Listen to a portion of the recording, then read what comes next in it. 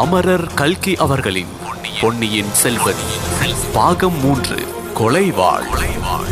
6வது அத்தியாயம். பூங்குழலியின் திகில். தாழை புதரின் மறைவில் பூங்குழலி மூச்சை பிடித்துக் கொண்டு நின்றாள்.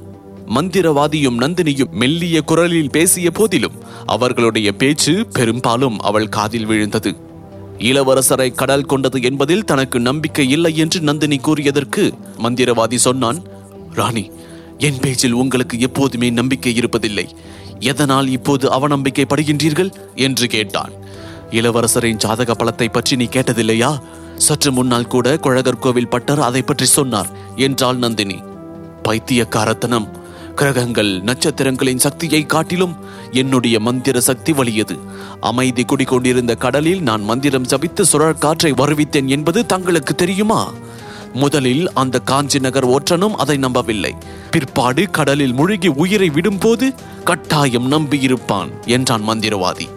அவன் கடலில் மூழ்கி இருந்ததை நீ பார்த்தாயா என்று கேட்டாள் நந்தினி.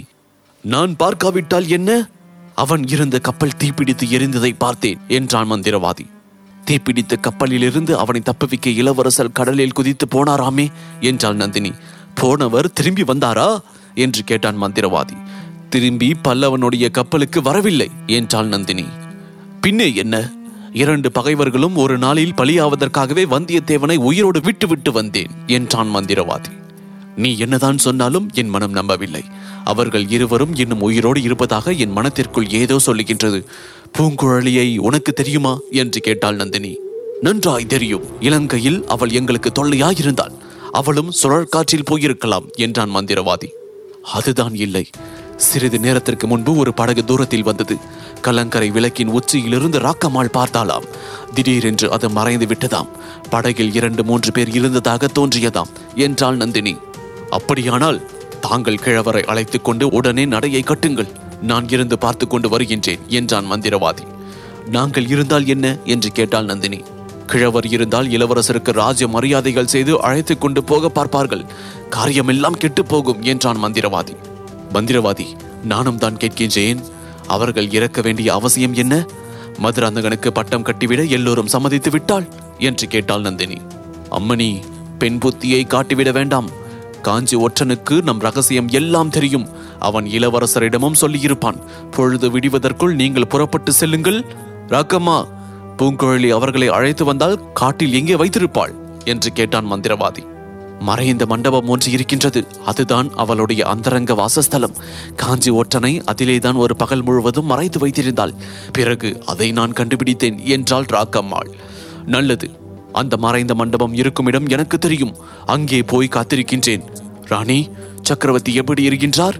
ஏதாவது செய்தி உண்டா என்று மந்திரவாதி கேட்டான். எந்த சக்கரவர்த்தியை பற்றி கேட்கின்றாய் என்று கேட்டாள் நந்தினி. நோயாளி சுந்தர சோழனை சக்கரவர்த்தி என்று இந்த வாய் ஒரு நாளும் சொல்லாது. நமது சக்கரவர்த்தியை பற்றி தான் கேட்கின்றேன் என்றான் மந்திரவாதி. சௌக்கியமாக இருப்பதாக 10 நாளைக்கு முன்பு செய்தி கிடைத்தது. ஆஹா, எத்தனை நாள் ஆயிற்று பார்த்து என்றாள் நந்தினி. சரி சரி, சீக்கிரம் புறப்படுங்கள். அந்த முட்டாள் பல்லவன் என்ன செய்ய போகின்றானாம் என்று கேட்டான் மந்திரவாதி. அவனையும் தஞ்சைக்கு அழைத்து போகின்றோம் என்றாள் நந்தினி. அவனிடம் ஜாக்கிரதையாயிருங்கள் என்றான் மந்திரவாதி. அவனை பற்றி கவலை இல்லை. நான் காலால் இட்டதை அவன் தலையால் செய்ய காத்திருக்கின்றான் என்றான் நந்தினி. இருந்தாலும் ஜாக்கிரதையாக இருப்பது நல்லது. காஞ்சி ஒற்றன் வந்தியத்தேவனிடம் தாங்கள் கொஞ்சம் ஏமாந்து போனீர்கள் அல்லவா என்றான் மந்திரவாதி. அது உண்மைதான். அதனாலேயே அவனை உயிரோடு மறுபடியும் பார்க்க விரும்புகின்றேன் என்றாள் நந்தினி. அந்த ஆசையை அடியோடு விட்டுவிடுங்கள் ராணி என்றான் மந்திரவாதி. இவ்வாறு பேசிக்கொண்டே அவர்கள் அங்கிருந்து நகரத் தொடங்கினார்கள் என்று தெரிந்தது. பூங்குழலி தன்னை அவர்கள் பார்க்காத வண்ணம் இன்னும் நன்றாய் புதரில் மறைந்து கொண்டாள். நல்ல வேளையாக அவள் இருந்த பக்கம் அவர்கள் வரவில்லை. வேறு திசையாக சென்று விட்டார்கள். பூங்குழலி தற்செயலாக ஒட்டு கேட்ட விஷயங்கள் அவளுக்கு பெருந்திகிலை உண்டு பண்ணிவிட்டன. பொன்னியின் செல்வரை எத்தனை வித அபாயங்கள் சூழ்ந்திருக்கின்றன என்பதை எண்ணிய போது அவளுடைய கை கால்கள் நடுங்கின, கண்கள் இருண்டன, தொண்டை வறண்டது, உள்ளம் குழம்பியது. தன்னை விட்டு வந்த படகை உடனே போய் சேர வேண்டும் என்ற எண்ணம் மட்டும் வலியதாக முன்னின்றது. படகை விட்டு வந்த திசையை நோக்கி விரைந்து சென்றாள்.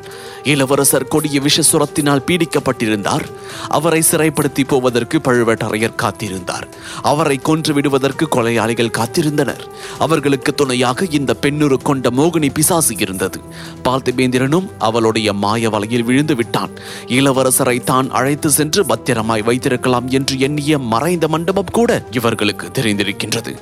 இவ்வளவு அபாயங்களிலிருந்தும் இளவரசரை பாதுகாக்கும் பொறுப்பு தன் தலையில் சுமந்திருப்பதாக பூங்குழலி உணர்ந்தாள். ஆகையினாலேயே அவளுடைய மூளை குழம்பிற்று. இதுகாரும் அவளுடைய வாழ்நாளில் என்றும் இல்லாத ஓர் அனுபவம் நேர்ந்தது. அதாவது காட்டில் வழி தவறிவிட்டோமோ என்ற பீதி உண்டாயிற்று. சுற்றி சுற்றி புறப்பட்ட இடத்திற்கே வந்து கொண்டிருக்கின்றோமே என்ற எண்ணம் தோன்றியது. அப்படி சுற்றி வரும்போது இளவரசரின் எதிரிகள் யாரேனும் எதிர்பட்டு விட்டால் என்ன செய்வது? அவர்களுக்கு என்ன சமாதானம் சொல்லுவது? எப்படி அவர்களிடமிருந்து தப்பி செல்வது என்ற எண்ணம் அவளுக்குள் தோன்றியது. இல்லை, சரியான வழியிலேதான் வந்திருக்கின்றோம். இதோ கால்வாய் தெரிகின்றது. படகை விட்டு வந்த இடம் அதோ அந்த மூலையில் இருக்கின்றது. பூங்குழலி அவ்விடத்தை நோக்கி பாய்ந்து ஓடினாள். அவளுடைய நெஞ்சு அடித்துக் கொள்ளாமல் நின்றுவிட்டது. ஏனெனில் அவள் விட்டிருந்த இடத்தில் படகை காணவில்லை. ஐயோ, படகு எங்கே போயிருக்கும்? ஒருவேளை தான் இல்லாத சமயத்தில் பழுவேட்டரையரின் ஆட்கள் இங்கே வந்திருப்பார்களோ? வந்து இளவரசரையும் வந்தியத்தேவனையும் சிறைப்படுத்தி கொண்டு போயிருப்பார்களோ? அப்படி நடந்திருந்தால் கூட பாதகமில்லை. அதைவிட பயங்கரமான சம்பவம் நிகழ்ந்திருக்குமோ? வந்தியத்தேவன் இளவரசரை தூக்கி கொண்டு மறைந்த மண்டபத்தை தேடி போயிருப்பானோ? அப்படியானால் அங்கே கொலைஞர்கள் காத்திருப்பார்களே. அடடா, என்ன தவறு செய்து விட்டோம் என்று நந்தினி எண்ணினாள். அந்த மறைந்த மண்டபத்திற்கு உடனே போய் பார்க்க வேண்டும் என்ற பரபரப்பு பூங்குழலியின் மனத்தில் குடிகொண்டது. காட்டு வழியில் ஓட்டம் பிடித்து ஓடினாள். மறுபடியும் அந்த பழைய சந்தேகம், வழி தவறி விட்டோமோ என்ற சந்தேகம், சுற்றி சுற்றி வருகின்றோமோ என்ற மயக்கம். அது என்ன? ஐயோ, அது என்ன? ஏதோ காலடி சத்தம் போலிருக்கின்றதே. யாரோ நம்மை தொடர்ந்து வருவதாக போலிருக்கின்றதே. யாராக இருக்கும்? எதற்காக இருக்கும்? ஒருவேளை அந்த பயங்கர மந்திரவாதி தானா? அப்படியானால் ஏன் பயப்பட வேண்டும்? இடுப்பில் செருகியுள்ள கத்தியை எடுத்துக்கொண்டால் போயிற்று. யாராயிருந்தால் தான் என்ன? எதற்காக ஓட வேண்டும் என்று பூங்குழலி எண்ணினாள். இல்லை, ஓட வேண்டியதுதான். இந்த சமயம் யாரோடும் சண்டை பிடிக்கும் சமயம் அன்று. கையில் வலிவு இல்லை, கத்தியும் குறி தவறி போகும். உயிரை எப்பாடுபட்டாவது காப்பாற்றிக் கொள்ள வேண்டும். நமக்கு இந்த தருணம் ஏதேனும் நேர்ந்தால் இளவரசருடைய கதியாதாகும்.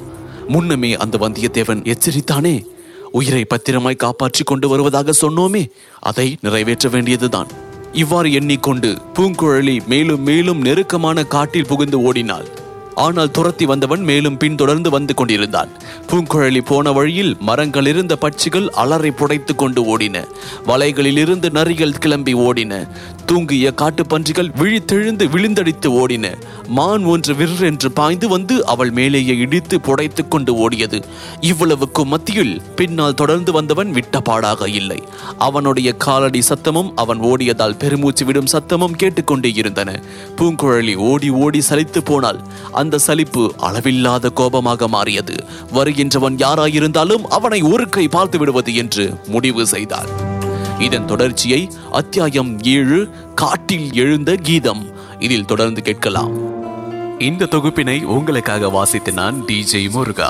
இன்ஸ்டாகிராமில் என்ன ஃபைண்ட் செய்யுங்க murugan.dj மற்றும் ஃபேஸ்புக்கில் ஃபைண்ட் செய்ய இந்த சவுத் ரேடியோஸ் ஆப்பினுடைய இடது பக்க மேல் மூலையில் உள்ள ஷேர் பட்டனை கிளிக் செய்யுங்க.